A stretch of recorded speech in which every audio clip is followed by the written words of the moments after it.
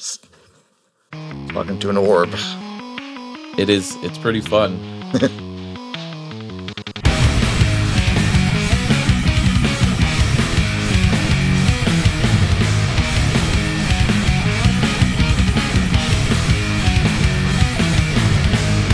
And welcome back to episode number 55 of Nerds of Unusual Origin. I am your host, Steve, and I am joined by my special...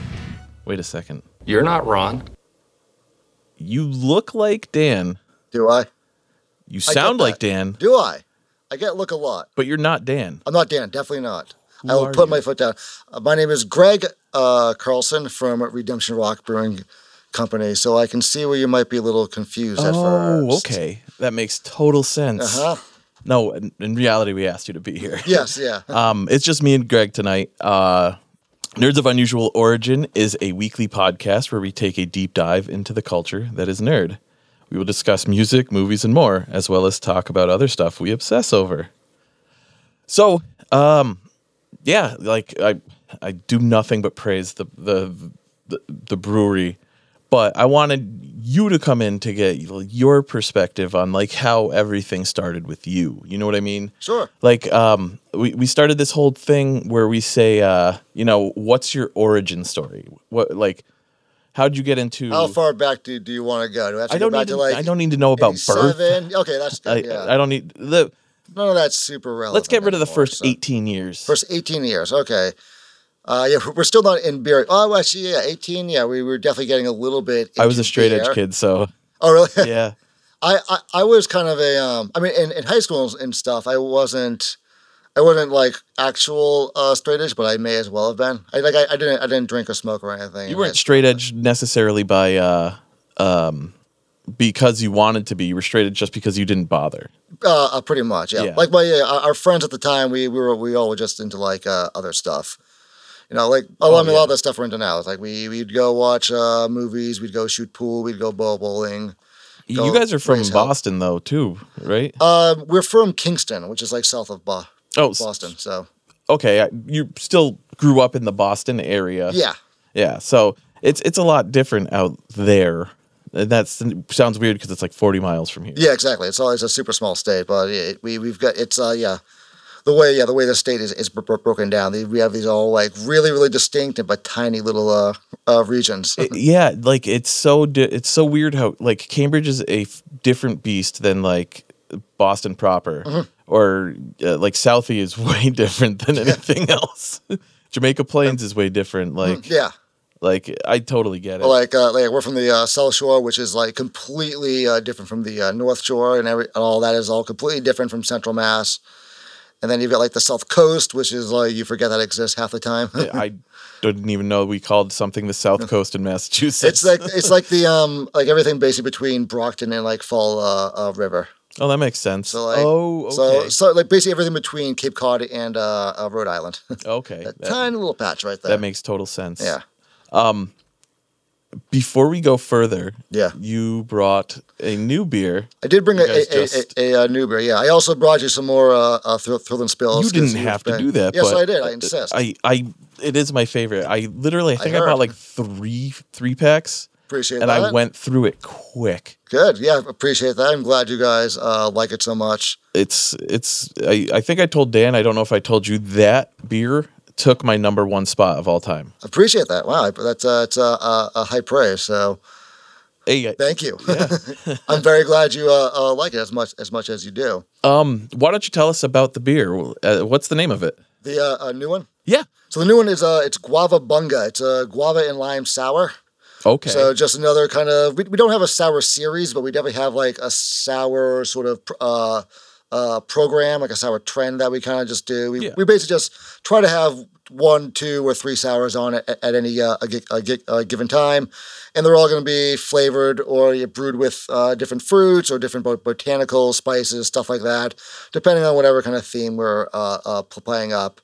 So we happen to be like really kind of into tropical fruit right now, because actually on the same day we put this out, we also launched a pineapple IPA. I'm going to be there probably tomorrow after work. Awesome, yeah. Yeah, we didn't really do that on purpose. We just kind of came up with the ideas for a pineapple IPA and a guava and lime sour, all at like kind of at the same time, and they ended up being packaged on the same day, the same canning run. Nice. So yeah, we ended up they're kind of now this sort of like pair, and we didn't really do that on purpose until until we started making labels and stuff. But yeah, it's a nice tart. All of our sours are brewed broadly in like the Berliner Weiss or Goza style. We do a kettle souring thing, that kind of like quick, kind of clean souring process. Which basically what those do is that it's a beer writer I follow once kind of described like these kind of beers as, don't think of them as like mixed fermentation or like wild ales. Think of them as like a fruited wheat beer. Okay. Especially if you think back to like the 90s and 2000s, like there was always blueberry wheats, blackberry wheats, cherry wheats. Sea Dog was... Exactly. Stuff like that. And yeah, they were super popular like 90s and early to 2000. And a lot of them were a lot of those beers were fine, but Not a little overly... boring. Sometimes they were a little too sweet. Sometimes they were a little too dry, yada, yada. And what these do, when you sour them, you add that tartness, that acidity. It just helps the flavors of the beer come together so much more and just really enhance the vibrancy of the beer. Oh, I'm going to be honest. I never knew I know processing like beer and everything, like the mix. I've never paid attention to how sours are done. I know it's completely different. I mean, it is. It's not. It's the same, but it's different because you use like the fruits and everything. But yeah, like sour wasn't on my radar for a long time. Sure. Yeah. No. There's it's a weird thing because we call these beers sours or sour ales or whatever you want to call them. But the word sour is it's become sort of a category of beers, almost like a style in and of itself, when it really is just like a description of one, like a single descriptor. Exactly. And so, like, it's kind of something that, I mean, as a brewery, we're extremely guilty of it because we do it all the time. We call all of our sour beers something sour. Yeah, sours. But like the idea of that sour beer being like a style is not great for actually kind of really being specific about what goes into the beer. And like if you look at all the sours out there, there's a huge like variance, and the way that they're made, the way that they're marketed, the process, how long they take, what the intent behind all of them are. So that's a problem that we complain about all the time, but we're actually very much guilty of ourselves. I mean, in the same regard, when you look at that, like you say that, like you need to call it a sour, because if you don't, somebody's going to say, let me try that guava bunga. They're going to take a sip, not expecting a tartness. They're going to go, what the fuck is this? Yeah. That's the thing. That's one of the reasons we do it. It shouldn't be like its own category. It kind of has to be at this point because people aren't. That's the thing. Like you have to say, you have to say it's a sour, so you might as well call it a sour. Like, that's the thing, and like it's not exactly a Berliner Weiss, and it's not exactly a Goza either. So it's like neither of those words work. So just call it a sour and get the point across. Just call it a Berliner Goza. Yeah, exactly. Yeah. No, but I dig the can art. Yeah, Haley, our art director, did another great job. She did both of these, and she's been doing a great job with the art since she started taking over that role. Yeah, I had a ill-fated podcast 2 years ago that Dan came on a long time ago. Never came out. It was specifically about beers. Okay. It was called The Finer Beers Club. You'll never find an episode, so don't go looking for it. I've heard that, yeah. Because Dan came on, and he came on. I don't know if he came on for the whole show or just for an interview, because it was a little different. The whole thing was centered around beer, and we just kind of brought up a couple of subjects. Like we touch on nerd news here. We touched on sports. We touched on this. Like anything we thought was it didn't work. And their schedules fell apart, so bummer. They were 3 hours long. We got drunk. That's a long time for a podcast too. Yeah. You know what it was is because I live here. I live in Massachusetts. Andrew, one of the co-hosts, lives in Florida, and Jeff lives in California. So what we would do is send beers to each other. Right, yeah. And then we'd do 3 beers an episode, which didn't make any sense. No. Because, you know, you get drunk, especially because we were only doing craft beers. We were only doing brewery beers. We weren't sending, you know, other stuff. Yeah. Yeah. So, like, it was kind of just, we were getting high ABV beers being like, which one's the best? And at the end, we crowned a champion. Was I on one of those podcasts? No, we only did 3 of them. Okay. Because I did, me and Danny, my wife, the CEO at the brewery, we ended up doing a similar one where it was, like three guys that didn't live in the same area, did all of the, did this podcast over Zoom and stuff. Dan told me about that. Yeah. It was funny because it was like a year and a half after he did that with us. I still have the files. I just, I edited the first episode and it was 3 hours long. Jesus. I got rid of an hour and a half of just stupid shit. Like, it's ridiculous. But yeah, I mean, maybe one day I'll put it up as like a special episode for here.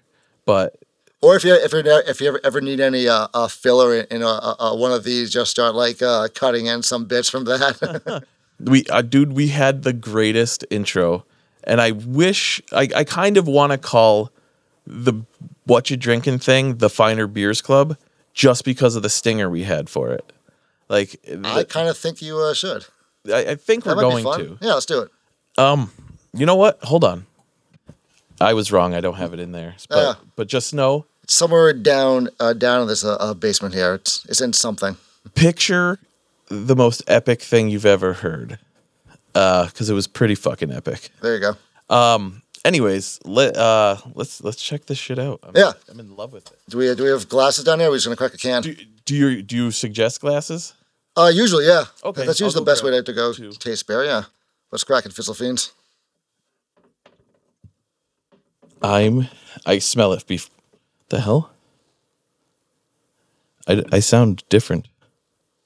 You turned something down. I turned myself down. When I made the comment about being able to hear the door opening. Oh, I turned the headphones down. Here's your problem. Ooh. It's got a tart scent. Yeah. I dig the color. It's got a guava color. Yeah, that pink from the guava definitely comes through in the beer. Definitely stuck around, which is nice. Is it unfiltered? Oh yeah. Okay. Yeah, we don't filter anything. We don't have a filter or a centrifuge or anything like that. I honestly have never poured your guys' beer before. No kidding. You just go straight from the can? I have one of those brewmates or whatever. So I just straight from the can. It's nice, yeah. That's not freaking bad. Wow, holy shit. It hits sweet immediately, but like within a second it goes to tart. Yeah. But it finishes sugary. Yeah, there's no bitterness whatsoever in this. Like the hopping is like super low. I do try to like I basically the way I brew the beer, I do try to get. This is not like a naturally sweet kind of style to brew, so I try to brew with as much like a body and mouthfeel as I can, just to kind of balance out the acidity, especially if I'm adding citrus or citrusy fruits like guava and lime. That's only going to kind of make the beer even more tart or more sour than it already is. You definitely want like a nice kind of like sweetness or at least a body to kind of like balance that out. I'm digging the shit out of this. Like, I'm glad you like it. It's weird because like if you get some like on your lips, it doesn't, when you like lick it off, you taste sugar. You don't taste anything else. Like, yeah. I think maybe that's what I was eating. I don't know if I was eating a donut or something. So anyways, it's just me and you. Yeah. We usually give a rating. Sometimes we don't, but I try to. I know you'd probably give it a 5, being, Would I give it a 5? I don't know. I being a brewer, you have to have a very like critical eye for everything you do. It's actually like I personally find it really hard to enjoy most of the beers that I brew when I'm drinking. Really? Them. Yeah, just because it's a totally different mindset when you're drinking your own beer as opposed to if you're just drinking a beer as a consumer. Okay. Because when I'm drinking a beer, I'm always looking to improve.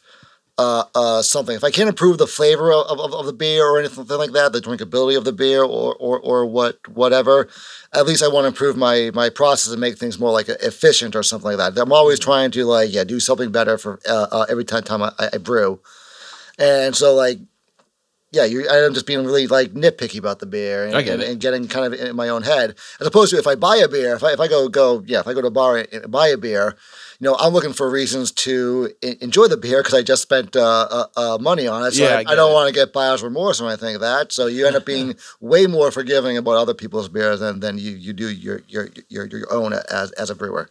Okay, I totally get that. I understand you when you say you have to have a critical eye on things. I feel like you do brew what you like. Obviously, there's one of those beers that you brew specifically for you. I guarantee, right? Yeah. Yeah. Which one is it? Oh, there's a bunch that I usually do like one every 3 or 4 months. I was like, this is just something that I want to like either see what happens or one I specifically want to drink. Okay.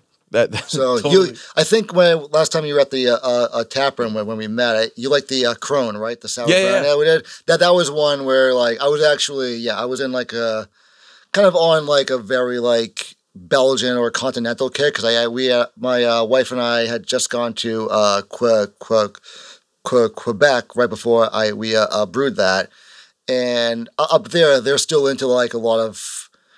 They're into like their beer culture is very brew pub focused, and naturally has like a lot of like continental. Lagers. Yeah, well, not just a lagers, but they have a major like Belgian kick. Oh, really? Like, wow, I never would have thought that. Well, because a Belgian and French brewing overlap it all, and then obviously French culture and French Canadian culture overlap a bunch. So, so the Belgian beers have a huge influence in Canadian brewing, but they have a lot of like Irish ales because there's a lot of Irish immigration up in Canada too, and like there are a couple good like German and Czech lager places too, which I love. Nice, but it just kind of got me in this mindset of just like all these places, but they'll have like one IPA, then everything else is just like classic European styles. So I wanted to brew something just really kind of simple and like delicious. Exactly, yeah. something different than what we had been doing for the last like a year or so. Where it's like most of the stuff we're rotating in or out is IPAs, lagers, and sours. I kind of wanted to just let's do something that kind of goes against the a grain of that, and that's where the sour brown ale kind of came in because it's an idea I've been thinking of for like a while too. Actually, I didn't steal the idea from another brewery, but there was a brewery in the Catskills we went to that had a brewing, but as best I could tell, they didn't have like an actual like mixed fermentation or like barrel aging program or anything like that, and the beer kind of tasted like a sour ale brewed with like a kettle soured beer brewed with dark Belgian candied sugar. Oh, wow. And I was like, I didn't bother asking anybody about that or anything because we were just hanging out as customers at that point. And I wasn't talking shop with anyone. But I was like, I feel like that's kind of an interest. That's kind of what it tastes like to me. They're just calling it a brewing. And then I kind of got to thinking. I was like, maybe I should just try brewing what I just said and see how it tastes. And then so I may have stolen the idea from another brewery, or I may not have. Maybe they do have a barrel aging program. I just didn't see it. Yeah, I find it like intriguing, like how many breweries not necessarily steal, but like they get an inspiration to try something that somebody else does. Like I think that's pretty cool. Like it happens a bunch where you try a beer that's really special and you're like, I want to make that. And then I wonder, there's gonna get really esoteric here. A brewer I know named Ben Howe. He used to have a brewery in Boston called Enlightenment. He now has a brewery out in Washington State called Otherlands. Well, that's another land. Yeah. Yeah, no, he's bounced around a bunch. He was brewing, I think, in Denmark for a while, and then he's been out on the West Coast for a couple of years. But no, there was a one night he was drinking this. It was a Spanish beer that was like a Spanish pale ale that was like 3%. Okay. Like really kind of unique beer, and he was drinking it, and he said, "I want to make this beer." And then one of the last beers he put out with Enlightenment was like a 2.5% hoppy pale ale that was just to die for. Nice. So yeah, I think it was it came out at one of the Extreme Beer Fests. Which is so that was one of the first breweries to kind of subvert the whole extreme brewing thing at the Extreme Brewing Fest, because that fest is always just like barrel aged everything in double digit ABV. Throw the whole like kitchen pantry at it. The double digit ABV thing, 5-6 years ago, me was like all about it, and dad me like. It had to have been 6-7 years because my daughter's almost 5. Yeah. Dad me is like, I just want something I can keep drinking all day that I'm not gonna like get shitty over. Yeah. If I get a little shitty, it's okay. I can get past it. But Blackout Steve is gone. Yeah. Yeah, now, most of the double IPAs, Imperial Stouts, the barley wines, are like special occasion beers every once in a while. Yes, exactly. While I've got a fridge stuffed with like Pilsners and session IPAs and stuff like that. Yeah. We had a session IPA from Cold Harbor. We had Cold Harbor beer catered my wedding. Oh, cool. We had Novocaine. Yeah. Double digit IPA. We had Ravenna. I don't. Which one is that? Their regular IPA? I don't remember. We had Hot Smoke, which was a smoked porter.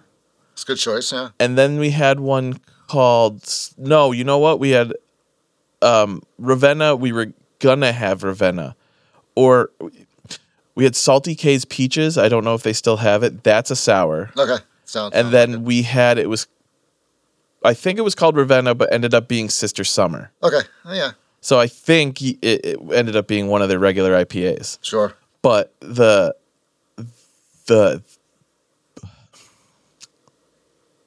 one of them was Ravenna. Ravenna was a session IPA, and it was phenomenal. Nice. Like yeah.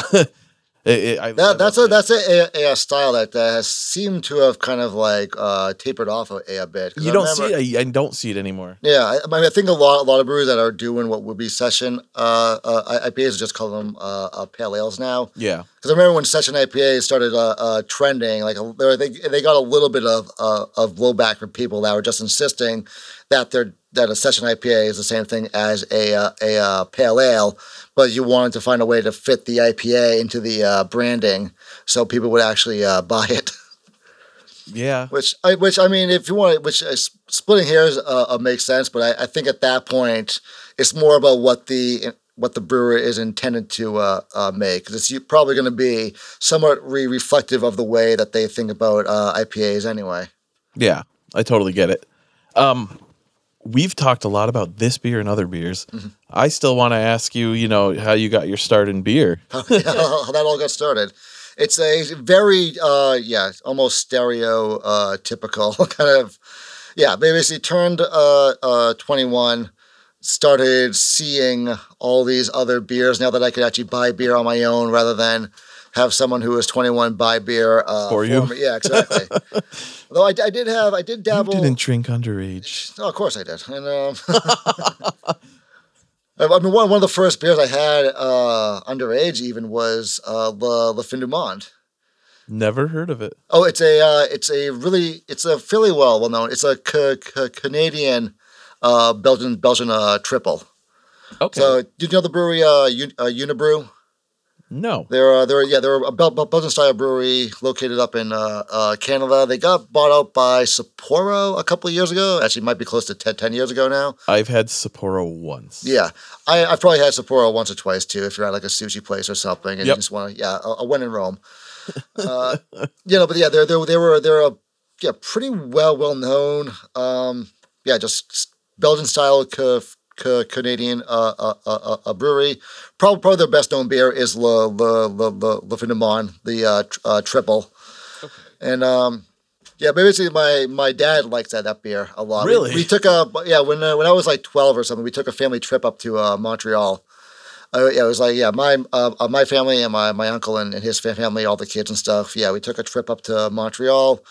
And that's where my dad and my uncle found this beer, Le Finnemont, and liked it a lot. Probably in part because it's a 9% ABV beer.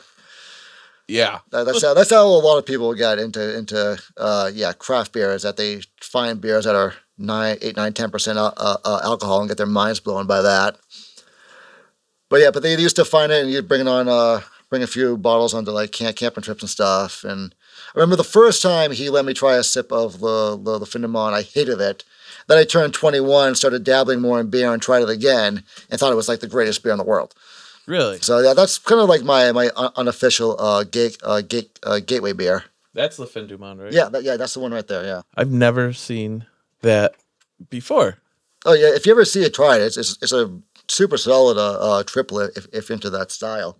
Nice. Yeah. So you started getting into it because of that. Basically, that's kind of what I don't have like a real gateway beer, but I kind of assign that to I can tell you my gateway beer right off the top of my head. When I first started drinking, I waited till I was 21. The day I turned 21, I started drinking. I don't know why. I just always had this idea in my head that I should be that one person that if I was going to drink, I was going to do it the right way. There you go. It sounds very like... See, I feel the similar way, but I only waited till freshman year of college. Yeah. But like when I did start drinking, I started drinking like Bud Light, obviously. Mm-hmm. And then I found Killian's Irish Red. Yeah, that was one of my gateway beers. That and Smithwick's, yeah. Blue Moon. Mm-hmm. Blue Moon is still my go-to. If I have to get a keg of something and it has to be something other people will drink, it'll be Blue Moon. Yeah, that beer does what it does very, very well. You're not wrong. I was thinking, do I consider it like a great example of a Belgian wit? Not really. No, not at all. Because it tastes like Fruity Pebbles, if we're being honest. But Fruity Pebbles are nice, aren't they? That's a good cereal. So that's the weirdest part. Is like, sorry, finish what you were saying. I was just saying that I don't hate if a beer tastes like Fruity Pebbles. Of course, nowadays a lot of breweries are making beers with Fruity Pebbles. Yeah. And that's something I'm trying to not do as a brewer. I'm glad you say that because I've said it to Dan, and I'm sure if you've said you've listened, like I like that you guys take chances on stuff. Like but you don't take the ridiculous chances. I've noticed that you guys, maybe I'm wrong. If I'm wrong, you can tell me. You never jumped in the milkshake IPA thing. No. You never jumped in the let's cereal brew a beer. No. You've never you take like obscure-esque ideas with beers and you do it and you make it at least locally popular. Mm, yeah, at least a bit, yeah. I mean, like what we were just talking about, the Krone, that was kind of us, throwing something at the wall that we had never done before. It's not a huge reach because you're brewing with Belgian candied sugar, which has been used in brewing for centuries now. Yeah. But it was the first thing. It was the first time for us using that and using it in a style of beer that it's not usually brewed with. So there's a bit of a chance in that. And then anytime we brew with like botanicals and spices and stuff like that, it's stuff that's not way out there. But it might not work in with what we're trying to do, because at that point you're kind of getting more into the culinary side of brewing, and you're not sure how flavors are going to come together or anything like that. So yeah, every risk we take is a calculated one, and even if you're brewing beers with like breakfast cereal and donuts and stuff like that, it's not even really a risk because even if it comes out, terrible, people are still going to buy it and drink it just because it's brewed with, donuts and stuff like that. Yeah. It's fucking ridiculous. It's like a riskless gamble almost because like even if it comes out awful, it's not you're not going to lose. Yeah, because people are going to buy it. Mm-hmm, exactly. So like, at what age did you want to? Probably 23, 24 or something like that. But basically, once so my wife and I, we started dating when we were 21 or 22. Oh wow! Yeah, one of the first things we bonded over was discovering craft beer. Yep. We were both into the Finnemont especially, and so we basically just started getting. We had that in common. Started dating. Pretty soon after we started dating, we started home brewing together. So that's a big step in this story is when we started home brewing. I have a funny home brewing story that Sure. I'm part of, but I didn't do. So a buddy of mine's father used to brew beer on his own. He had, carboys. He had everything you needed. All the old stuff, yeah. And he did it in glass. Like glass carboys, yeah. Yeah. Yeah. Those are a bastard to clean. Yes. He used to just buy new ones. He had money. There you go. But he never put it, like, how you're supposed to keep it away from light and all that? Mm-hmm. Well, he would bury it in the dirt. That's extreme. He told me that his father or grandfather used to do it that way. And so there's a tradition behind it. Yeah. Now I'm interested. And he took chances, and it was so weird and so good. Like, they were great. And they were so great that he kept them downstairs in his he had this little like room off of the basement, and it wasn't taped off, not taped off, but like sectioned off, and you couldn't get into it. He just put them down there, and they sat for years. There was one night we were having a party. Oh no. And we ran out of beer. And when I say party, it was like 7 or 8 of us. We ran out of beer, and I was like, "Hey, let's jump, get into your dad's beer stash." And he's like, "He's only got a few more." And I go, "When was the last time he brewed something?" He's like, 5 years ago. And I was like, "Fuck it. Let's drink it. Yeah. Let's do it." I threw up so violently, but it was still delicious. Was it like bottled or was it? It was bottled. He bottled it. He bottled it. Okay. But a 5-year-old beer, something went wrong somewhere. Yeah. I mean, obviously it went wrong. Beers aren't intended to last for 5 years. Yeah, very, very few are. Yeah, but like, no. No. No. So, did you and Dan brew stuff together? Like, me and Dan, kind of. So yeah, he basically started homebrewing a little bit after Danny and I started. Okay. So he had his own system. He brewed a few batches, but he gave it up fairly quickly. Okay. Then so we brewed a couple beers together, but it was mostly me and Danny. So this is going to confuse the shit out of anyone listening. So Dan is my brother who works at the brewery. What's funny is I know you also. Yeah. I want to make sure everyone who's going to be listening to this understands that. Yeah, I have a twin brother named Dan and a wife named Danny. Is that weird to me? No. You know what? I never thought of it that way. Yeah. But when Danny and I first started dating, and I told friends and family, like, I've got a girlfriend. Her name is Danny. They're like, no fucking way. Yeah.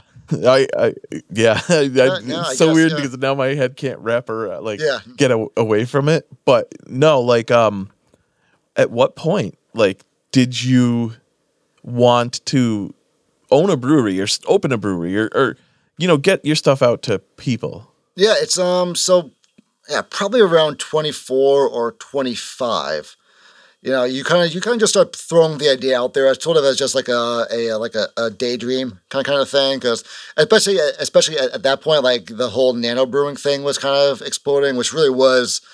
Oh, it was largely home brewers who were getting obsessed with it and going out and starting very small commercial breweries.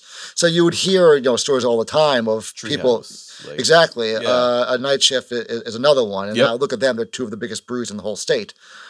And stories like that. People starting small and then getting a license and getting a little bit bigger and having just like massive success and like a lot of fun. And we were like, no, why can't this be us? And then, like around 25 or so, we were, that was basically, it mostly started when Danny, because she went to undergrad in architecture, and she was reaching a point where she needs to start applying for postgrad. Okay. Because in order to kind of do continuing studies for the architecture thing, which you need to do in order to become a licensed architect, and then it's all part of the whole system. But she got to that point and she realized she didn't really want to be an architect anymore. But she wanted to take the knowledge that she had learned and put it into something else. And and luckily, opening a brewery is actually a really good place to apply a lot of the stuff you learn in architecture school. Huh. And so, and she felt, especially as a woman, that there was a lot of space in the industry where she could kind of do her own thing and kind of actually do things a bit differently and kind of make her own mark and all that. So it was kind of her idea to start. And then, and I was kind of an obsessive home brewer at that point. It was right around this point that I was taking over more of the home brewing side. And then, she wanted to open a brewery. And, at this point, we had a lot of friends in the industry. And, we had a pretty good grasp of what a lot of the trends were and what a lot of the opportunities were, what we liked. Yeah. There were, a lot of different breweries were doing a couple, little things that we liked, like what they were doing with their tap room, what they might have had for a food program, what they were doing for different elements of their beer program and stuff like that. And we're we can pull out all of these little bits of inspiration and create something really special. And at that point, I was, for me, personally, career-wise, I spent most of my 20s kind of lost. When I graduated college in 2009, I had a journalism and media studies degree, and that was just after the economy had completely imploded. Wow. So I was a senior in high school in the fall of 2008 when Obama and McCain had to suspend their campaigns to go back to the Senate to work on a bailout bill to save the economy for Bush. And shit. Yeah, so the job market I was preparing to get into went up in flames. So at that, when I was in my, so right after college, I was working in the same retail management job I had in college, lost that job, was unemployed and temping for a while and stuff like that, and trying to get any semblance of a professional career going, and but still being really involved in the beer scene and being involved in the Boston at the time. We were living in a Boston when all this was going on, and the Boston homebrewing scene was and actually was really great, cool scene. I was in the Boston Wort Processors Club. I was a regular at the Modern Homebrew Emporium in Cambridge. Okay. Yeah, met a lot of friends from the overlapping beer and home brewing scenes, and it was kind of my thing at the time. So the timing just worked out well. That I was kind of drifting, and Danny was having basically a quarter life crisis, and then they just kind of inspired us to the thing that is driving us, the thing we have a passion for, the thing we have ideas for, is a brewery. So we were like, yeah, fuck it, let's just start working on this and see how it happens. Hey man, I'm 100% behind you guys. It's not even you guys are friends with me. It's I thoroughly have not found a beer I don't like from you. Appreciate that. And that's... I'm glad. I try not to make like any bad ones.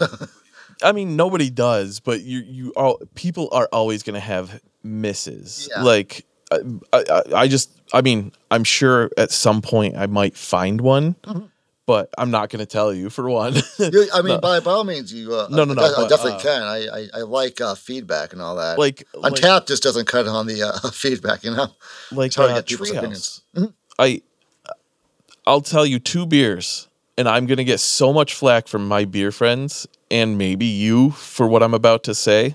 Try me. But they came out with a beer the day my daughter was born, and it was called What was the? It was a peanut butter. I have no idea. Peanut butter stout. Okay. Chocolate peanut butter stout, something like that. Anyways, I asked. It sold out immediately, but I was part of a group on Facebook that like did buy, trade, and sell things, and I asked somebody. I was like, "Listen, my daughter was born on this day. I wasn't able to get there. Is there any way somebody can like trade me beers or sell me 2?" And some guy ended up getting his hands on a case of them, and he just gave me 2. And I drank one the day we got home with my daughter, and I waited for the second one to for her first birthday to drink it. And I had always thought it was okay. So when they re-released it, I bought like a 4-pack or something. And it became a fucking drain pour. Like I literally had it wasn't good. I don't know if it was they changed something in the thing. Like I just turned it off. Maybe. I'm not sure. And then the other one is, this is where I'm going to get the flack. Juice Machine is not good. No, really? Yes. Huh. I think I've had that one before. It was such the biggest sought after beer from them. Yeah. And it's got like the robot flavor, right? Yeah. I could not get it. It took me 6 years to get it, and I got one last year. And I was like, what is the it's not that I hate it. Let me rephrase that. Sure. It was a miss for me because I was like, there's the hype behind this is ridiculous. Oh, that's hype though. That's hype in a general. Hype can ruin any beer. You're right. That's the thing. I remember I can, like, one of my luckiest beer experiences is the first time I had Heady Topper. I never heard of it before. Yep. It was I was living in Brighton at the time, and a friend of mine in the neighborhood texted me and it's like, hey, let's go to I'm not going to say the name of the bar because they probably it's actually, I don't know if it's illegal, but mostly like unethical for them to have been selling this beer, because somebody drove up to the Alchemist, bought cases, brought it back down, and they were selling them out from behind the bar. Which I mean, we weren't sophisticated enough at the time to know that might be a problem. Yeah. We were just like, oh, that's a great idea. That's super cool. So, and they weren't charging, like, they weren't gouging us. It was like $9 for a can, which was in line with everything else at the bar. Absolutely. So, yeah, a friend of mine texted me, like, hey, we go to this bar and drink these beers. I'm like, okay, cool. So I go there, and it was like the most like mind-blowing fucking beer I've ever had, because that was still when like West Coast IPAs were huge. So, like, and every beer was trying to, like, really intensify and chase the West Coast IPA model. So it was I hate West Coast IPAs. I like a lot of them now, but at the time, like, there was basically just, like, hoppy meant bitter. Yes, so you wanted to do more and more hops, like, during the boil and stuff like that. And it would always be... Yeah, they were just trying to make everything. It was all about the IBU wars: 100 IBUs, 500 IBUs, 1,000 theoretical IBUs. Yes, which at that point you're way over one, like the amount, like the saturation point of isoalpha acids, and way over the basically your brain's ability to actually like taste these compounds. So at the time when I had a beer that was like, one, it was 8% in like super dry and easy to drink. Where like a lot of the stronger beers at that point too would be like these like sickly sweet quads, because a lot of people were into brewing Belgian style beers but didn't understand Belgian style beers. So like you wanted beers to taste like, toffee and fig and cherry and these things that are sweet, but the beer itself isn't sweet. But like breweries would just be making the beers like way too sweet. Yeah. So you're having a beer that's like 8%, not too thick, not too sweet, with this like massive aroma that just jumped out of the can, but with like compared to every other IPA at the time, just like almost no bitterness whatsoever. So it was like drinking this, I'm just like mystified by how a beer could have like this much hop flavor and like almost no perceivable bitterness at all. Which now we understand it's dry hopping. That's what you want to do. Yeah. But at the time it was like there was nothing at all like it. And then after years after, I see people on the internet say that they tried Heady Topper for the first time, chased it down for a year, said it didn't live up to the hype. Yeah. I was like, well, it's been hyped up to the point where you think it's going to like pay off your fucking student loans, when it's just like a really nice, really good, like perfect IPA. That's the name of the episode. A hype so good it'll pay off your student loans. Yeah, there we go. Last thing, and then we're going to get into the show because we're 40 minutes in. Oh yeah. Suddenly I see all these 3-hour. I get it.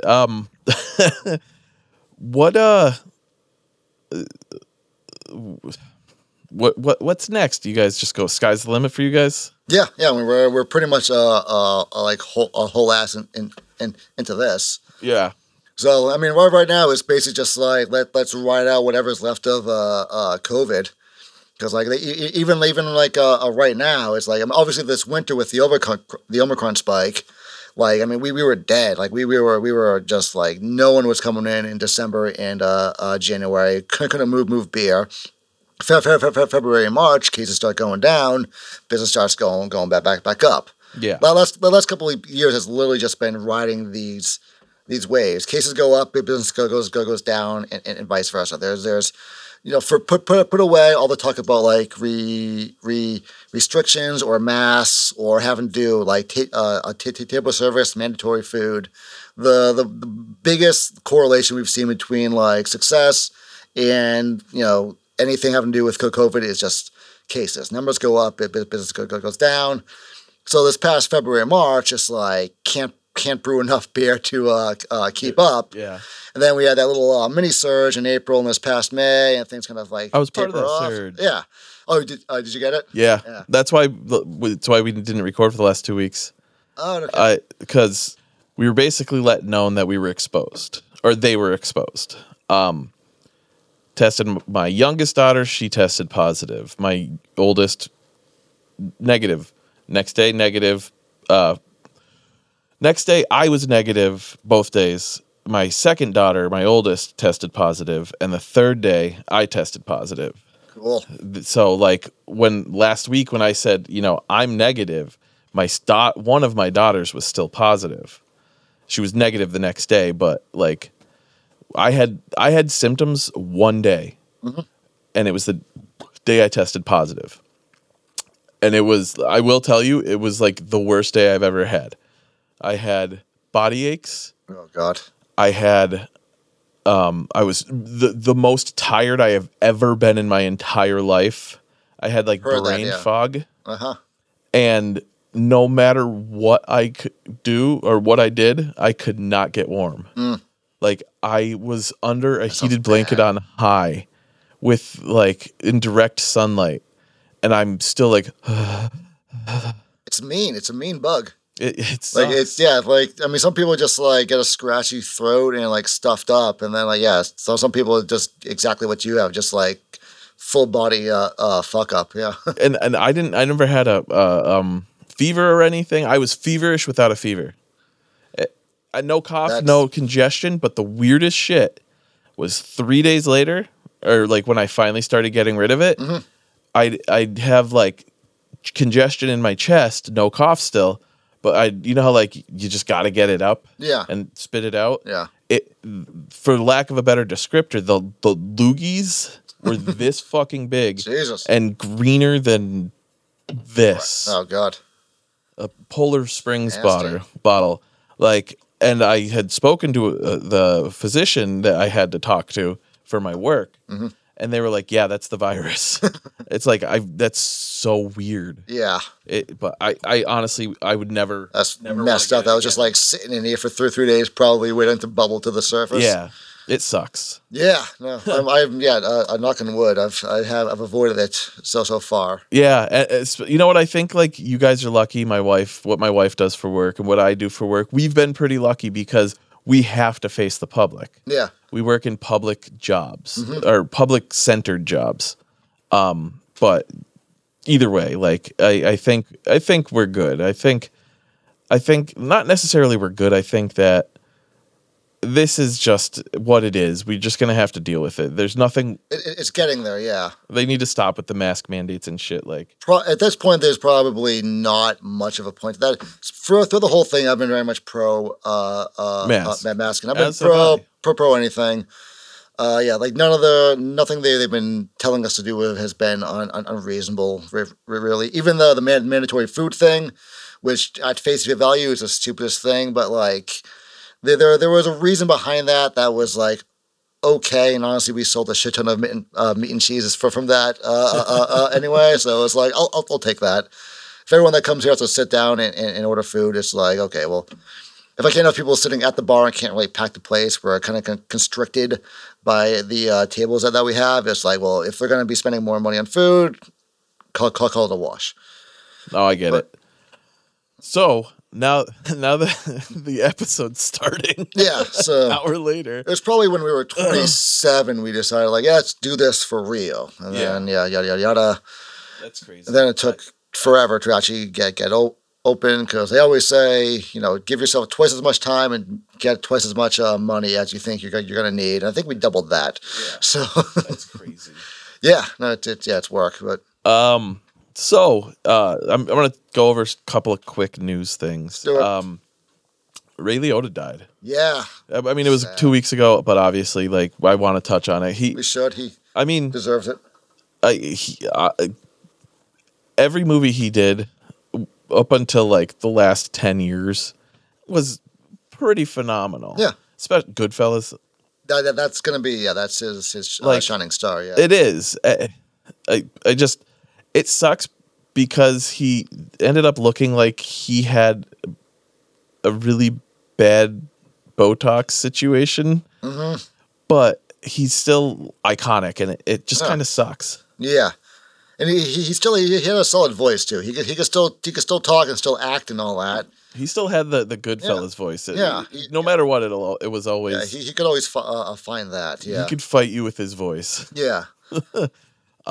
But movies after that too, like Identity was great. He was fantastic in that. A movie I haven't seen in a long time. I don't even remember what it was about, but Narc. Fuck, I've seen that movie like twice in my life. Yeah, same thing. It's all it wasn't a big movie at all, but like that movie kicked ass. Yeah, I do remember loving it. My dad loved movies like that, the crime dramas and everything.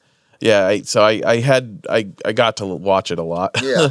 But yeah, like it sucks. Like he will be missed. Definitely, yeah.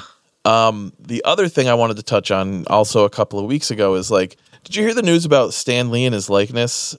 Yeah, they're gonna basically his estate sold his likeness to. No, I thought it was a sale, but either way, Marvel's gonna start using CGI and voice reanimated Stan Lee in some of the movies or something like that. Yeah. So they acquired the rights to use his likeness, I believe, in perpetuity. Yeah. Which is ridiculous. We've gotten 6 or 7 movies without seeing him. We don't need to see him again. No. We as nerds, I speak for all of them. Yep. Every single one of you guys out there, I'm speaking for you. We don't need to see him. We've let him go. He did what he did, and we are grateful for it. Mm-hmm. But the way that Marvel Studios went about getting those rights were kind of fucked up. So what did they do? After he died, he actually before he died, he sued a company that he had started a deal with about using his likeness in perpetuity after his death, because they were talking about, because he was part of the board, I believe, about you selling it off, and he was suing them to stop them from it being exclusive only. And about 3 weeks before he died, he dropped the lawsuit and said, I'm glad to, keep things going with this company. But that company, I can't remember the name of it, is the one who's letting Marvel use Marvel Studios use the rights. So it's like, it's not supposed to happen. And I believe his estate is pissed. That makes sense. But I don't know. It's a shitty thing. And I don't know how to feel about it. You know what I mean? Yeah, and it's so, like, unnecessary, too. Yeah. It's like, I forget, I don't remember which of the Marvel movies was the last one he had the cameo in, but, like, that should be remembered as, like, that was the last time he showed up in one of these movies. Like, you got to have that moment, and now it's just, like, completely, like, diluted almost, because now you're going to have, CGI fake Stan Lee appear in movies. I don't even know what they're planning on doing with that. Like, is it worth, like, doing all that just to have him in these, like, cute little cameos? So the whole reason I don't remember exactly what movie it was, but one of the movies, or maybe something like one-offs, established that Stan Lee was one of the Watchers. Right. Okay, that's right. Yeah. So I think that's their idea behind it, is like did you watch What If at all? Some of them, yeah. Did you see the What If Ultron 1 or whatever? No, I didn't watch that one. It was the last one. Okay. Yeah, I haven't watched the last one, no. And Jeffrey Wright is the Watcher in the show. He's the voice, the big, yeah. He, where was I going with this? Stan Lee being a Watcher. Oh, yeah. He was watching, and then Ultron had grown to be so powerful that he could hear the Watcher through the, like, X dimension. Uh-huh. And he tore a hole through that dimension and started chasing him. And that's how it ended. So, like, I can see where they could be going with it.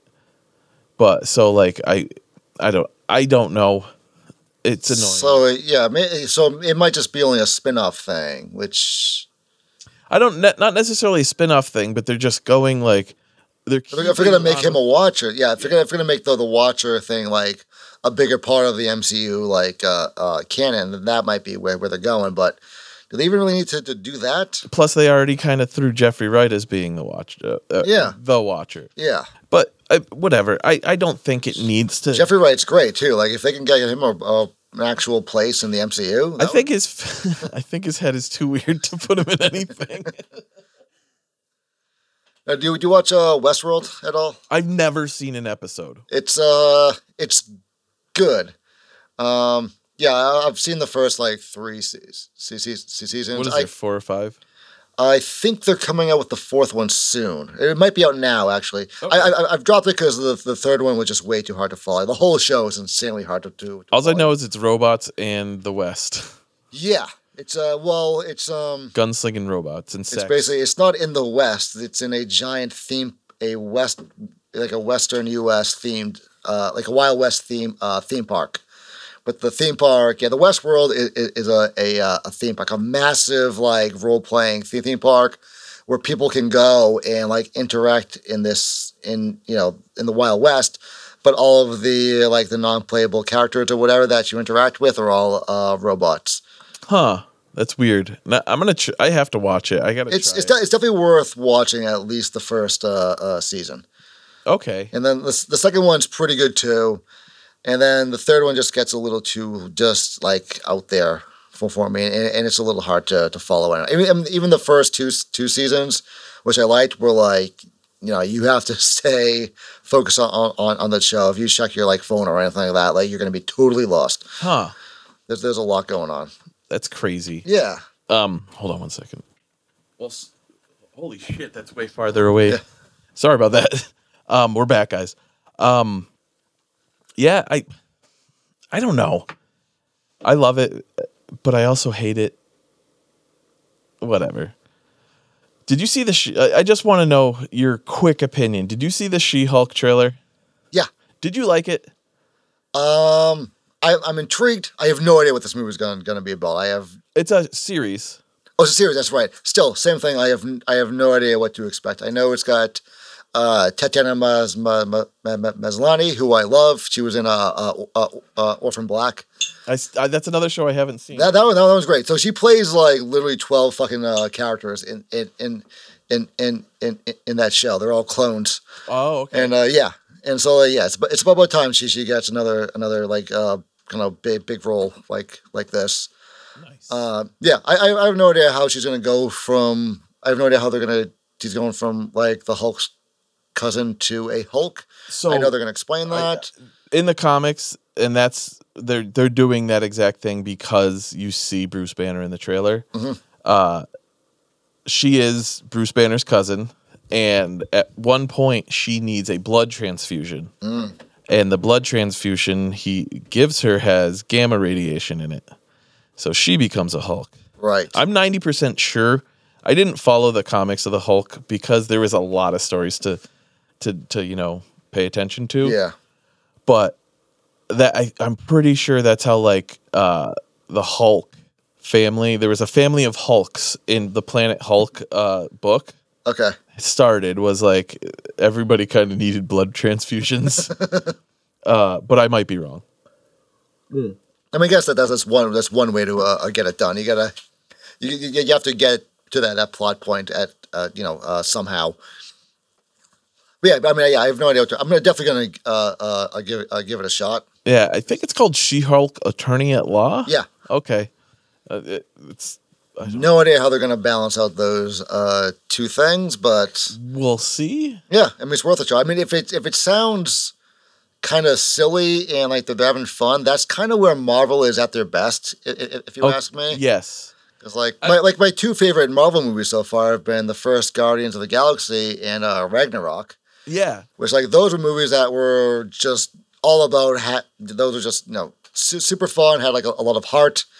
If they can find if they can find that groove for this show, it's gonna be good. Which leads me to the next subject. Oh, good. Thor: Love and Thunder. I want to touch on this one quickly because there's two other things before the movie rewatch. Mm-hmm. I'm fucking in love with that trailer. It looks like Ragnarok on steroids. Yeah, kind of. Like, I cannot wait, and it's a month away. Yeah. Like, I am fucking stoked on it. Do we know where Natalie Portman's character has been since the first Thor? No, but I'm sure they're going to explain it. Yeah, because I don't know, because I don't remember that movie very well because it was so long ago. But like, I don't remember where she wound up. They never say it. The last movie she was in was Dark World.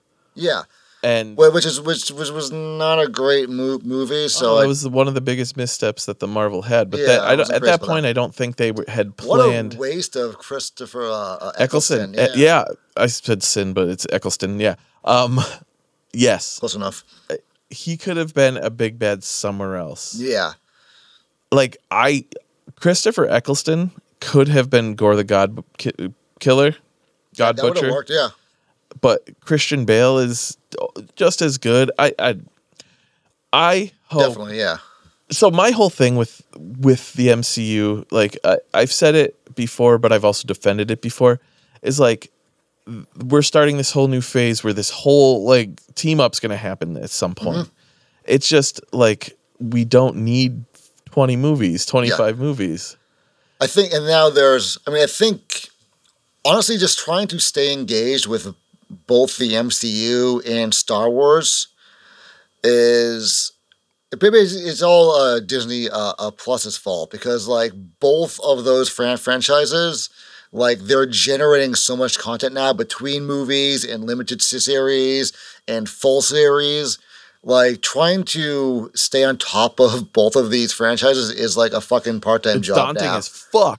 And then if you want to like squeeze in like other TV, like if you want to watch Barry or Better Call Saul, which are both shows I love. Holy fuck, did you see the mid-season finale of Better Call Saul? Yes, I did. Oh my God. Jesus. Holy fuck. I did not expect that. Yeah, they are doing that man dirty. Barry too. Barry too. That's another great show. I think I might be there's a new episode tonight. Oh shit, you're right. Yeah. So, yeah, I'll probably watch that tomorrow or something like that. This is the final season of Barry, right? No, they bring it back for 4. Oh, fuck. For some reason, I thought this was the last one and they were going all out. I had that. I had the same, I don't know if they announced that or not, but I had the same impression that's what they were going to do. I think everyone was just assuming that that's what they were going to do. And that's what everybody's doing. Yeah, because, everyone's doing 3, and, like, it's been so long since the previous one that may as well just, go now. But no, they renewed it for season 4. I believe Bill Hader is going to direct every episode. I love Bill Hader so much. I know the only episode I know he's directed before is the one where he has to go kill the guy that's sleeping with the cop's wife, who's like the Taekwondo champion. Oh shit! Like that crazy fucking episode where his daughter is like this fucking like ninja demon. Yep.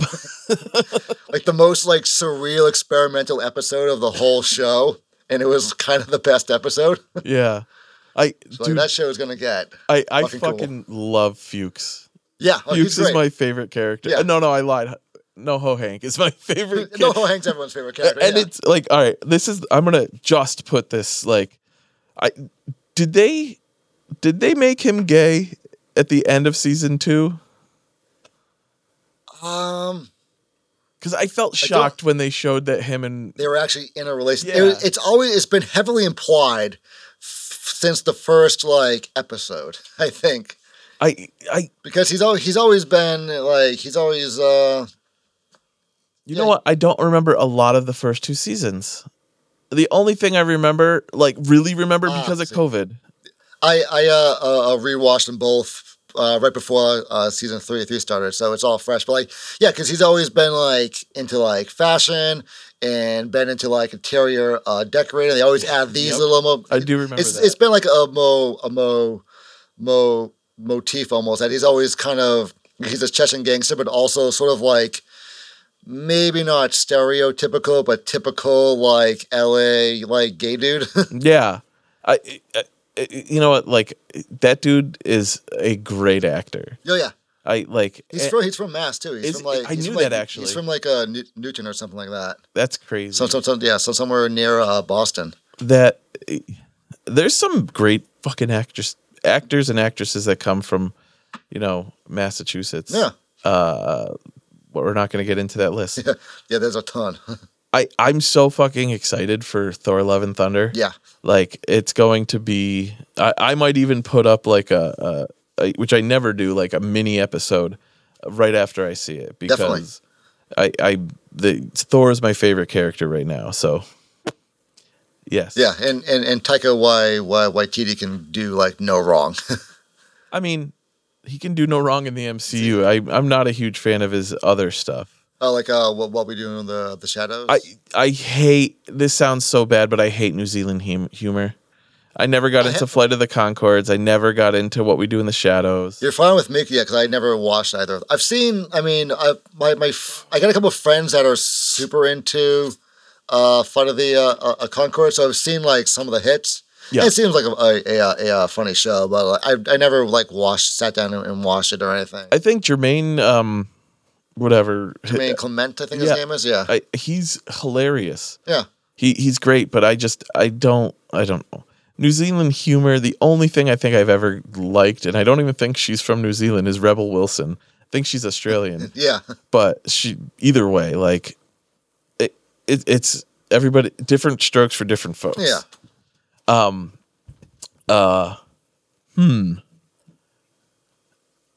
Yes, Thor: Love and Thunder. Did that one. The Boys. Are you caught up? Do you only watch the first 2? I've seen I watched the first 2. Okay. I just started watching it last night. I watched episode 1 last night and the second one this morning, thinking I was going to catch up. Yeah. And I see there's a third one after. I'm like, fuck. Dude. Not caught up. Like, it just, Did they do Homelander's birthday in the second episode or Yeah. the third? Okay. Yeah. Like although the third episode just kind of, by the end of it, you're like, what the fuck? They're doing everything. Like I don't understand how seasons can just get so much better. Yeah. There's the crazy thing about this show is like they'll in the first episode they introduce like all these like tension points, like the tension between like Huey and Butcher, because like they have different philosophies now. They're working together. How's that going to work out? Yeah. Then like we know that Newman is a soup, but Huey doesn't. How is that going to work out? Start building this tension, let it simmer for like 10 fucking seconds, and immediately boils over into like a pile of like blood and gore and action and everything.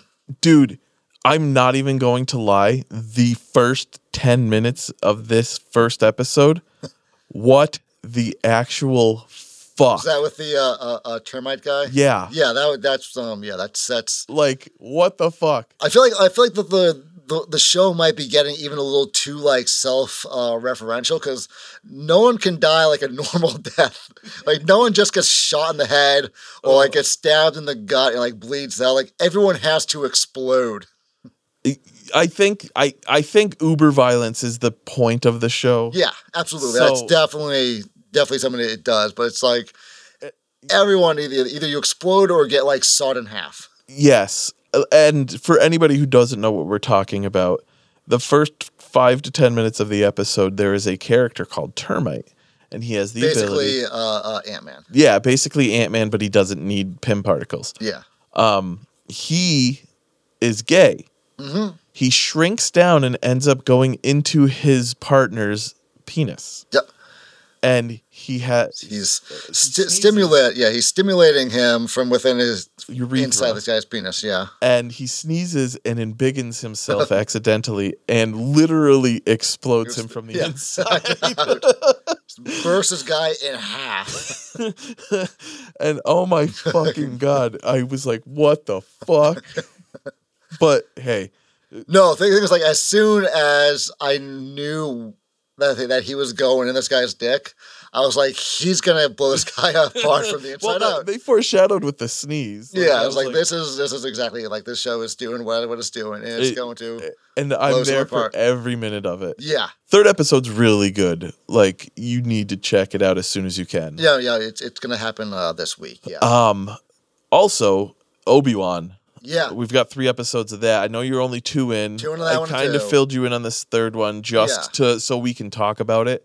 Yeah. But like, your opinion on the first 2 episodes, like, what do you think? Still trying to feel it out, because like it's such it's filling in such a big gap in like the Star Wars kind of timeline that not really sure. Like, there we go. Thank you. Enjoy. Yes, it's just I have no idea what's going to happen, because the premise in the timeline is like, Obi-Wan is laying low for 10 years, 20 years, something like that.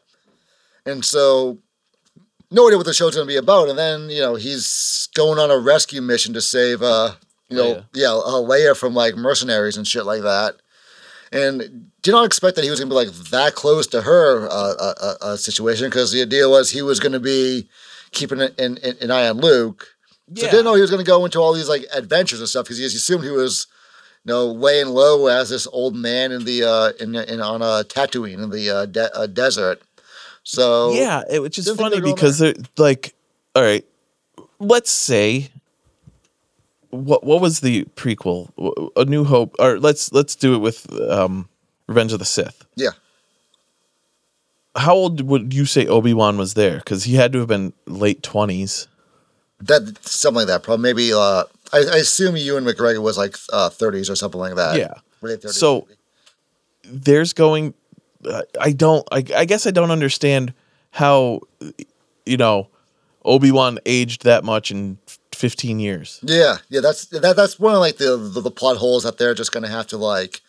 They're gonna just like gloss over, and I guess I'm picking nits with that, but it's I don't know. It's definitely sort of a bigger plot hole, but it's also just like, they cast the original Obi-Wan character like 50 years ago, 40 years ago, whatever it was. So it's like, sometimes you gotta just like take the liberties that you have to. No, just, I get it. Just get the stories told. I totally understand. A lot of people have saying just like, well, it's it's a planet with two suns, so all that. It doesn't look like they have a sunscreen on a Tatooine, so that's probably just doing nightmares for his skin. Oh shit! I have this conversation with everybody. Are they humans or are they aliens? That's a great question. I've asked this to literally everybody. Because like I grew up understanding that they're aliens because they live on another galaxy. Yeah, they live in another galaxy. They can't possibly be us. But there is Han Solo calls Jabba the Hutt a great human being as sort of a dunk. And so they see themselves as human beings, kind of. I don't remember somebody, maybe it was on the podcast, somebody said human, and it makes sense, human being a race. Mm-hmm. Like, it's possible that there are other places, but it's so kind of weird. Yeah. It's a weird concept to grasp at. Yeah. That's the thing. If you're making it's just kind of what's going to happen. You're making a space movie about, everything has to be super far away. But you want to cast actors and create characters that people are going to identify with. Exactly. Yeah. So you kind of get yourself kind of in this corner here where there's no good answer, but there doesn't really need to have to be one either. With Obi-Wan, with everything that they've done in both the MCU shows and the Star Wars shows. Yeah. Do you like they go by a very specific formula? It's usually the first 4 episodes are narrative and the last 3 to 6 episodes are plot. Do you think it works or do you think they need to revamp how they do things? I haven't actually noticed that before. I never noticed that there was a formula that Disney was kind of doing. It's very, they build up to a lot and don't have much of a payoff until, Later on. Yeah. Okay. So it's like a longer exposition then, sort of. Yeah. Interesting, yeah. Because there's a lot, yeah, I guess that makes sense, because there's a lot that the first 2 episodes of Obi-Wan, there's a decent amount of things that's going on, but like, it all seems like kind of like small single episode story arcs. Yeah. Almost. So some of that just kind of to carry the action through while it sets up something bigger. I guess for me, like the Disney Plus show that I remember the most that I've seen is Loki, which I guess I kind of did. Loki was great. That was an awesome show. But at the same time, same thing. The first 4 episodes was mostly exposition. Yeah. And then the last 3, I think it was 7. Last 3 was like, Sylvie, the Void or whatever he was in, and then the last maybe 2 episodes was Kang. Yeah. So I think it was the last episode, but yeah, it's a lot of exposition. I think it should. I don't want to say they should make less episodes because I hate that. Yeah. But I don't. But find another formula for a couple of shows, a couple of seasons. Yeah. Because if you as a viewer are catching on to that means they might be like leaning into it a little too heavily. Yeah. I want to see them change it up a little bit. Yeah. I hope that She-Hulk, they do it at least a little bit, but I don't really see them doing that. We'll see. I don't know. That's the thing. Like I was saying earlier, the thing about Disney Plus is like now they are churning out so much more content for both of these franchises that maybe they have to just stick with the formula for now just to kind of facilitate things. Miss Marvel's about to overlap with Obi-Wan. What the fuck? Yeah. I have right now. I mean, I don't have Stranger Things anymore. We're going to talk about that in a minute. I have Obi-Wan, mm-hmm. The Boys, yeah, Barry, yep, Better Call Saul. Mm-hmm. I'm going to have Miss Marvel. Like, I don't know where I'm going to find time watching this. That's the thing. Like, I'm like, this is the first Star Wars thing I've seen since Episode 8. I have not seen Episode 9 yet. I have not seen Mandalorian. I have not seen Boba Fett. Yeah, like this is literally the first like instance of Star Wars I've seen in years. Just because it's so hard to like keep up with everything. I think so. If I can give you some insight, watch The Mandalorian. Mm-hmm. I've heard good things. Skip Boba Fett. You don't need to watch it. Sure. I think Obi-Wan's going to be good. So far, it's at least fine. I mean, it's enjoyable. You were saying that you had seen on the internet that there was some divisiveness between, longtime fans and everything. A friend of mine literally said, he's like, I think I'm done watching anything Star Wars, like from now on, because they're not getting anything right. Mm-hmm. I don't see that necessarily with the third episode you haven't seen. The action was great. I will say that. And I'm starting to fall in love with the idea of the Inquisitors. Like, they're cool. Yeah, that's a cool idea. And they have that sort of that infighting between them too, that little bit of drama. Did you notice who the the Asian Inquisitor was? No. Han from Fast and the Furious. Oh, no shit. Yeah. Wild, yeah. I was like, he looks so familiar. But, like, you can't tell because his face is, like, pushed up. Yeah, they got that weird hat on. That's... Yeah, so I looked it up and I was like, Justin, his name's Justin something. I know their leader, the head guy is Rupert Friend, who's I recognize him from Homeland. Oh, really? Yeah, which was I stopped watching that. I'm sorry, show. His name is definitely Sung Kang. I'm a dumbass. Well, sorry. All right. Well, now that I've made some almost racist shit, how caught up are you on Stranger Things? I've only seen season 3. I've not watched any of the new one. Oh, all right. We're not going to talk about that. I will not. Sorry. This is a next week thing. There you go. I will talk about it next week because I want people to stew in it. I want people's opinions. So, do all that shit. That's the thing. Is like there's so much television to watch right now. It's like I'm a really busy guy. Exactly. Owning a fucking brewery, I don't know how you do it, man. Like, because you're there. I say this, but I say this in a different way. You have the most important, like, less be there job. Not less be there, but like you can be there in the morning, in the afternoon, and then leave. Whereas like half of the other people are there all day. Like you just keep up with the brews and then you can go home. But you work the tap room and everything. Actually, I don't usually work the tap room. The day you came in, I pulled a couple of tap room shifts.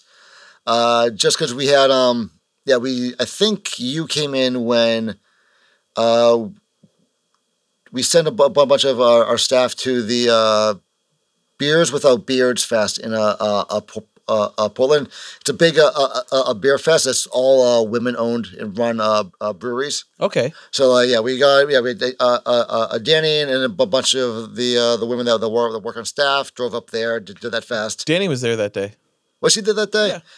Then that must have been.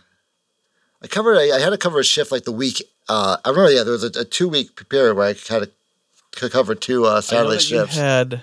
There was something else going on. Maybe I was just because someone had COVID or something like that. Because that happens a lot. Biscuits lady there. Oh, Buttered. Yeah. Yep. Buttered. Oh, yeah. Then they're great. The vendor next to her she had a bunch of pottery. Yeah. Sometimes we just have makers awesome. like that do a little pop up too. So it's awesome. Yeah, it's all good. I'm weird about gravy, so I have not tried Buttered yet. But the idea she has behind it is amazing. It's super good. Yeah, she does this sausage gravy that's like got a good bell peppers, a little spicy. It's super good. I gotta try it. Like I hate gravy. Like it's consistency, not taste. Okay, well, she does a sweet one too, like a marshmallow, a mellow one. She let me try one of those marshmallows that she gets from the local place around here. Yeah. There's a local like marshmallow or something. Marshmallow. Like yeah. Oh, it was so good, and the aftertaste was like, it was weird but still delicious. I think she's been using marshmallows made with one of our set sour beers. The really flowers. Was it like pinkish kind of?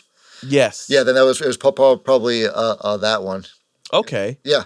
They use that heather hibiscus and chamomile sour beer we did. We do each spring. And she made somehow I have no idea what marshmallows are actually made from or anything like that. I want to say flour because I got a flour taste in there. Weird, yeah. I knew it. I'm looking this up. Right now. Figure out how to. Let's nerd out on marshmallows. Right yeah. I've had no idea. Oh hey, no fuck. There it is, yeah. Marshmallows are made in factories using the same method you'd use at home. A sugar gelatin scaffolding is created to hold air in place. Then air is whipped. The marshmallow... Okay. So it was sugar, gelatin, and air. All right, well, I fucked up. It tasted like flour. All right. Well, maybe they make them. Maybe she has to incorporate flour to somehow... like carry the beer or something. You know what? It could have been something like that. It might have been what like they used. Like it's magic as far as I'm concerned. Hey man, I got marshmallows over there if you want one. No. Throw it in the beer. No, I'm good. Jet puff beer. That would be a good way to improve a marshmallow. I don't know what it would do for the beer, but yeah, let's not do that. Yeah. Is marshmallows made out of a pig? Is the first? It's like the people almost ask. Is marshmallow made out? Yeah. Is there a marshmallow tree? Is the next one. What are marshmallows made of? Horse hooves. Is that even a question? That's a very poorly worded question. Yeah. Okay. Well, no. Why do vegetarians not eat marshmallow? Oh, probably because the gelatin. Which is... ligaments, tendons, and skins of animals such as cows and pigs. Yeah. Okay. It's like a collagen type of thing or something, I think. Weird. All right. What is collagen? I'm not sure. But I think it's good for you. we have collagen in our bodies. It's what what keeps our skin elasticized. Ah. Which is why you hear collagen depletion and then collagen turns into I fucking forget. It doesn't matter. Our main stuff is over. Okay. We're gonna talk about Pixels when we watched Pixels, so you don't have to. I need to know right off the bat, what is your first impression? It was not as bad as I was expecting. It's not as bad as I remembered. Yeah. So when I watched it, when you told me to watch it, it was my first time seeing it. Okay. So I look it up. I see it, like immediately. I saw that it actually was a pretty successful movie, like money wise, but it got panned. Oh yeah. Yes.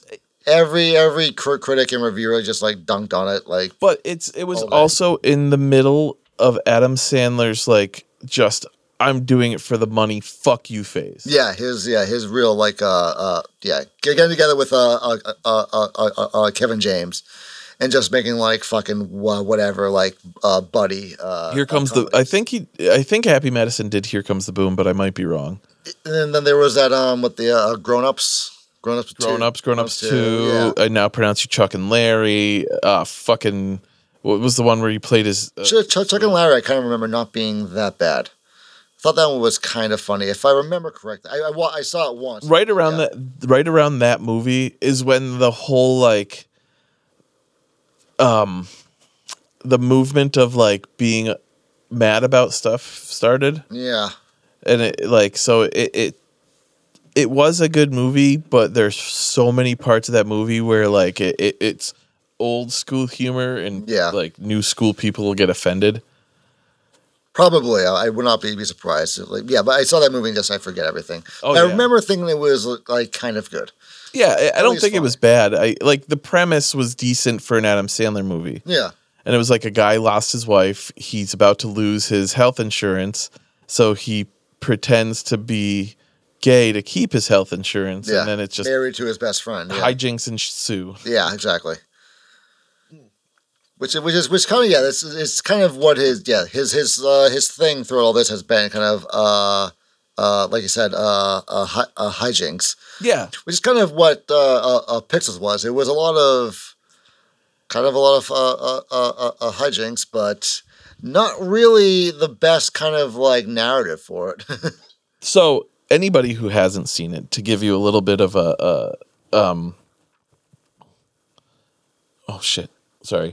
to give you a little bit of insight into the movie, the thing says Sam has been one of the best arcade players of his time. Adam Sand. I've decided I'm not going to address any of the characters by their characters' names, only by the actors' names. The characters' names don't matter. There's no reason you should call them by their names. Yeah. I don't. Yeah, I wouldn't either. Adam Sandler has been one of the best arcade gamers of his time.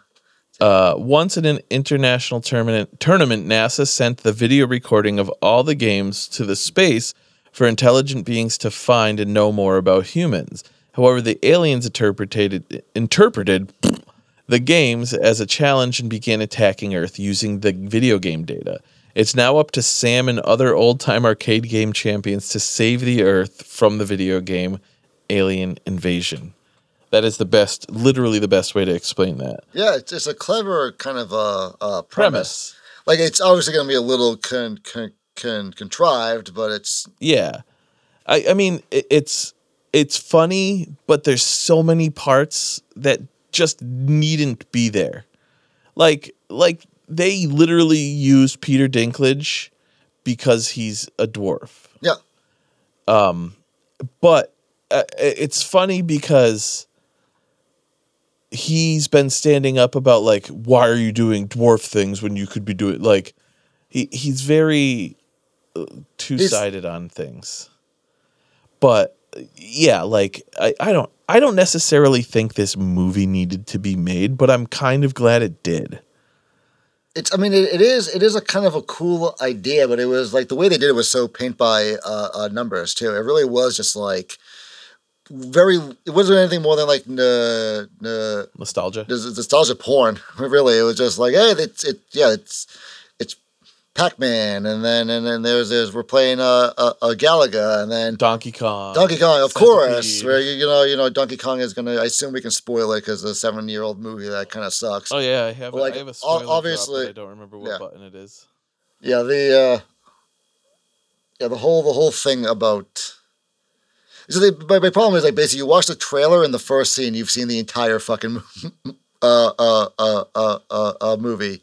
Because the first scene, like when they're all kids, just telegraphs the rest of the movie. Yeah, foreshadowing is a motherfucker. Yeah, exactly. Like beyond foreshadowing, it's like everything as the movie is going on just like connects back to that first scene.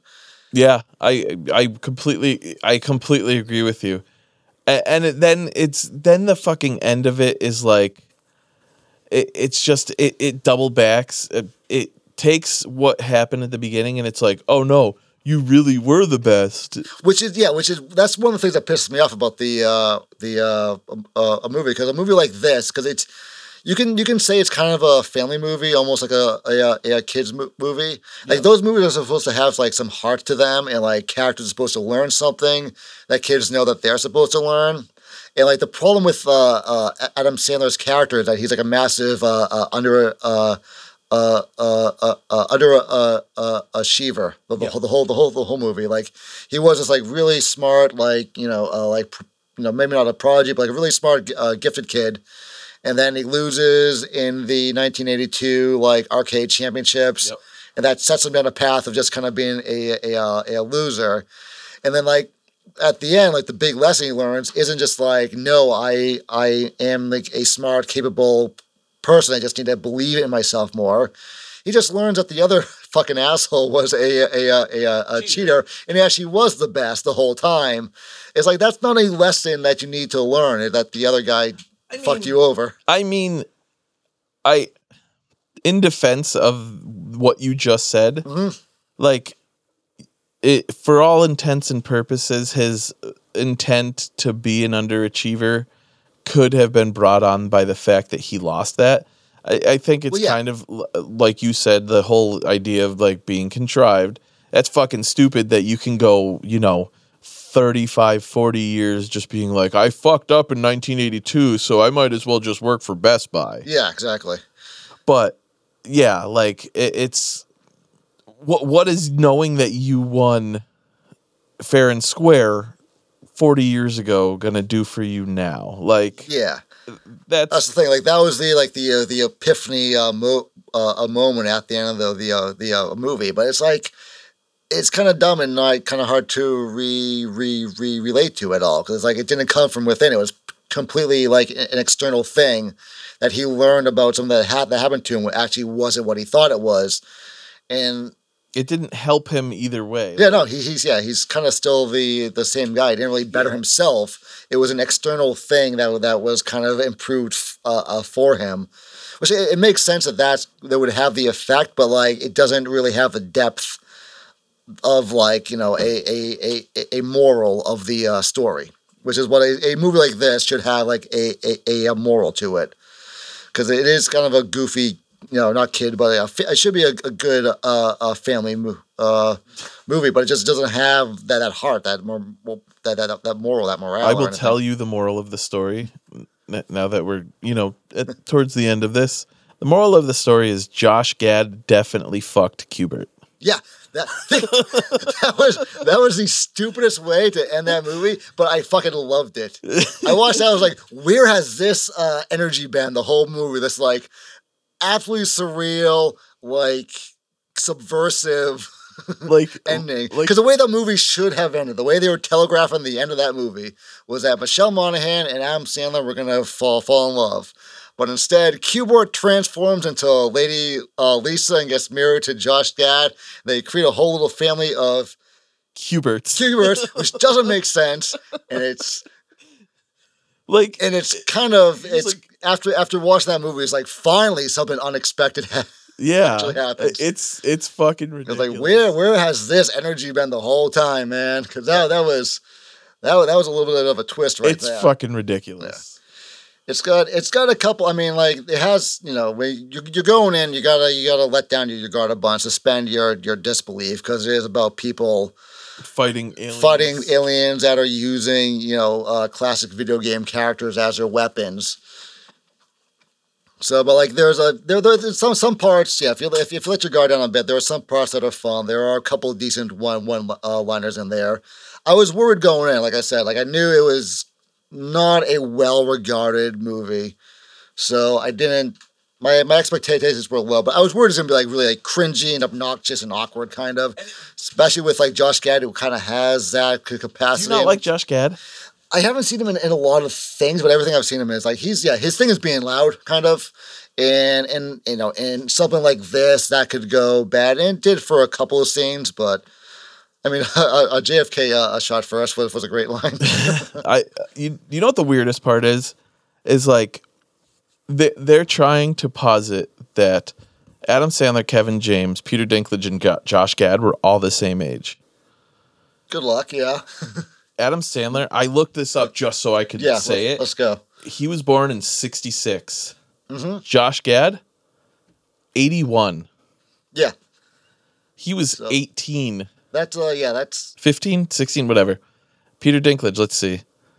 He's probably 69. So okay, so he's close, and Kevin James is probably around 65. Okay, so the first three you can kind of see, and then Josh Gad. I think he was supposed to be like their younger brother, but not by 15 years. Yeah. Or like around like a younger brother age. I will say this, like, I had always been like that baby-faced kid until I grew a beard. I was 27, 26, like still getting carded. Obviously, I would get carded, but. Like, it's funny, like, you can almost, like, you don't think about it. Like, I wouldn't think Adam Sandler and Josh Gad were very far apart in age. You know what I mean? But, like, I knew they were because Josh Gad was newer on the scene. Yeah. Like, I'm not saying that older actors don't break through later, but still. Yeah, Adam Sandler's been a known quantity for like, as long as we've been watching movies. Really, like when Happy Gilmore or something like that, or Billy Madison, like mid '90s or early '90s, something like that. Billy Madison was like 93. Yeah, exactly. So I was 93. I was 6. So his career is about as old as I am. You're born in 87? Yeah. Okay. I'm 2 years older than you. Okay. So yeah, but basically the same thing. He's probably been at least kind of famous basically our entire lives, whereas Josh Gad, maybe the last decade, 15 years or so, something like that. I don't even think that. Let's see. I'm trying to get ahead of stuff because I know Frozen is like supposed to be a modern movie, and I'm being prepared for that to be like a 10-year-old movie in the blink of an eye. 89, Going Overboard. That was his first movie. Oh yeah. So 89. I was 4 when that movie came out. I was 2.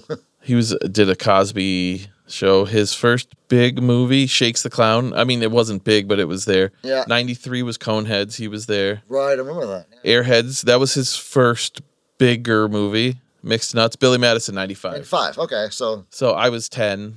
And I was 8. So since we were kids, we've been watching Adam Sandler. It's funny because I think I understand the whole Adam Sandler. What's the word I want to use? Like draw. Yeah, his draw is because we grew up watching his movies. Mm-hmm. So when it comes out, you're gonna watch it. Mm-hmm. I watched Hubie Halloween. I did not, but good. Good on you. That might be the episode name as well. One or the other. It's just going to be there's parentheses. I watched Hubie Halloween. I don't know. I didn't hate the movie. I didn't like the movie. I was honestly like for the first cut because I literally watched it the day we were supposed to be recording this. So I was just like, my plan was to come in and be like, I have never had this hard of a time forming an opinion about a movie that I just watched. But now you got to stew with it. Now I got to stew with it. It wasn't bad in the ways I thought it was. I was worried it was gonna be bad. Yeah. Because I thought it was, like I said, I thought it was going to be obnoxious and cringy. Like, you're just kind of, like, feeling embarrassed for the characters all the time. And, like, there's only, like, two scenes with Josh Gad where he was just, like... Cringy as fuck. Yeah, but anything involving the soldiers, where, like, he goes with this, like, one black soldier, he calls him, like, a Nubian specimen or something like that. It's like, that's a little fucked up. Like, why are you bringing that into it? Because I think he, like, because he's around the, like, Kevin Smith era, like, idealist person. Yeah. And the whole... Chasing Amy thing, like, what's a Nubian? it might have been, almost like a reference to that. Then they just go around slapping them on the ass, and it's just like this, like you're now it's getting a little uncomfortable, man. You're just kind of being obnoxious as fuck. Totally get it. We give every movie, or at least try to, a score. Both hosts being me and you today. What would you give on a scale of 1 to 5? We keep it easy. And decimals count. Decimals count? 1.5.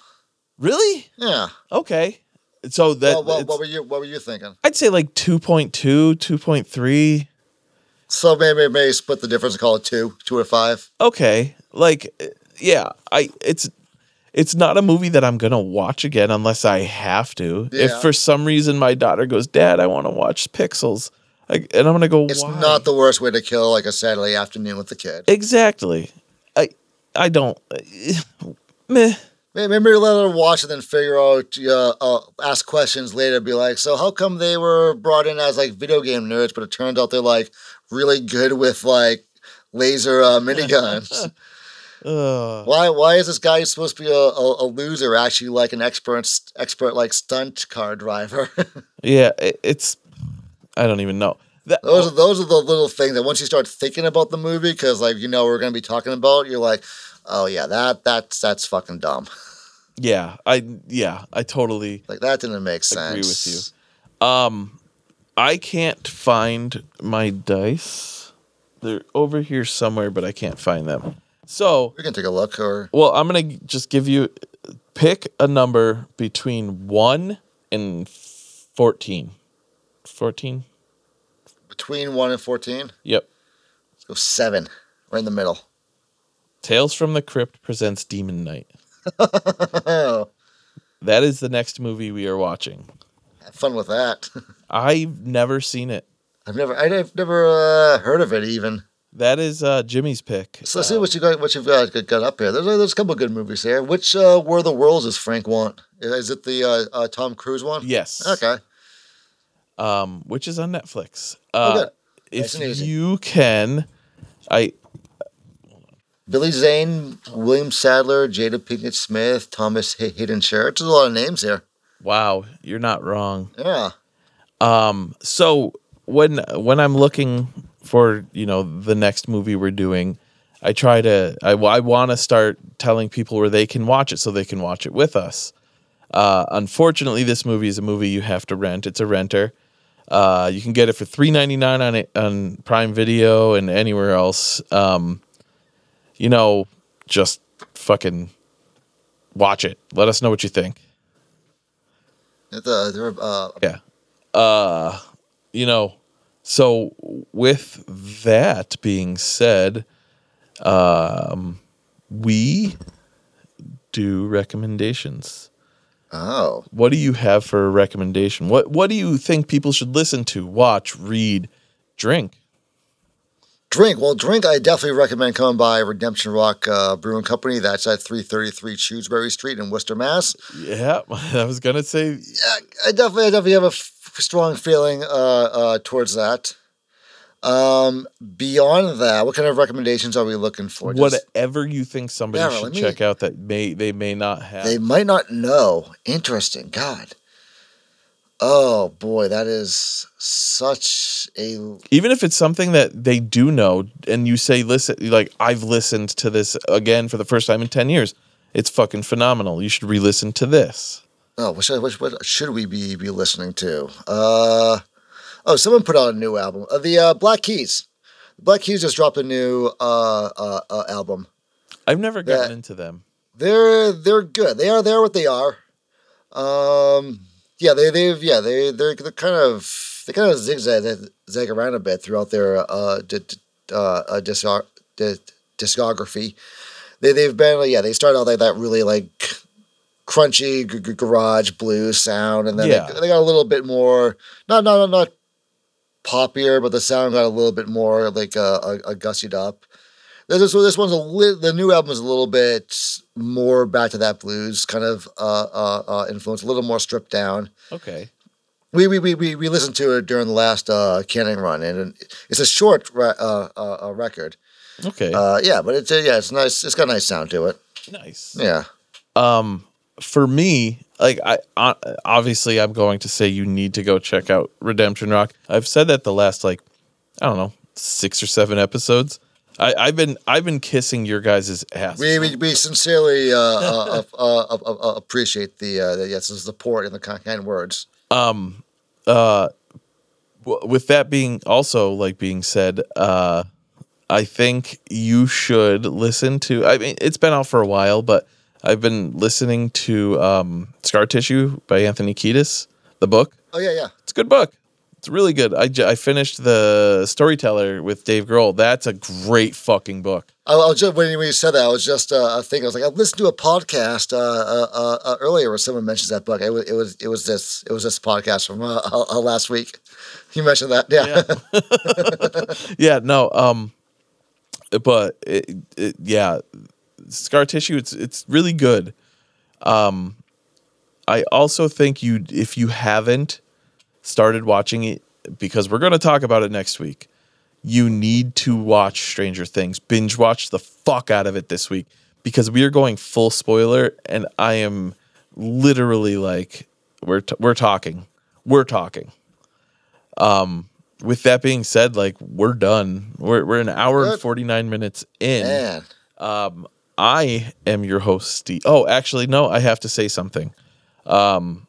A couple of weeks ago, I had mentioned that we have a new number. You can call this number. You can leave us a voicemail. We'll feature it on the show. You can say whatever you want. If it's too vulgar, maybe I'll censor some shit, but we're pretty vulgar, so it doesn't matter. Ask a question. Ask us a question or tell us your thoughts about the movie we watched. Tell us your thoughts about anything. The number that I'm asking you guys to call is 508-271-7824.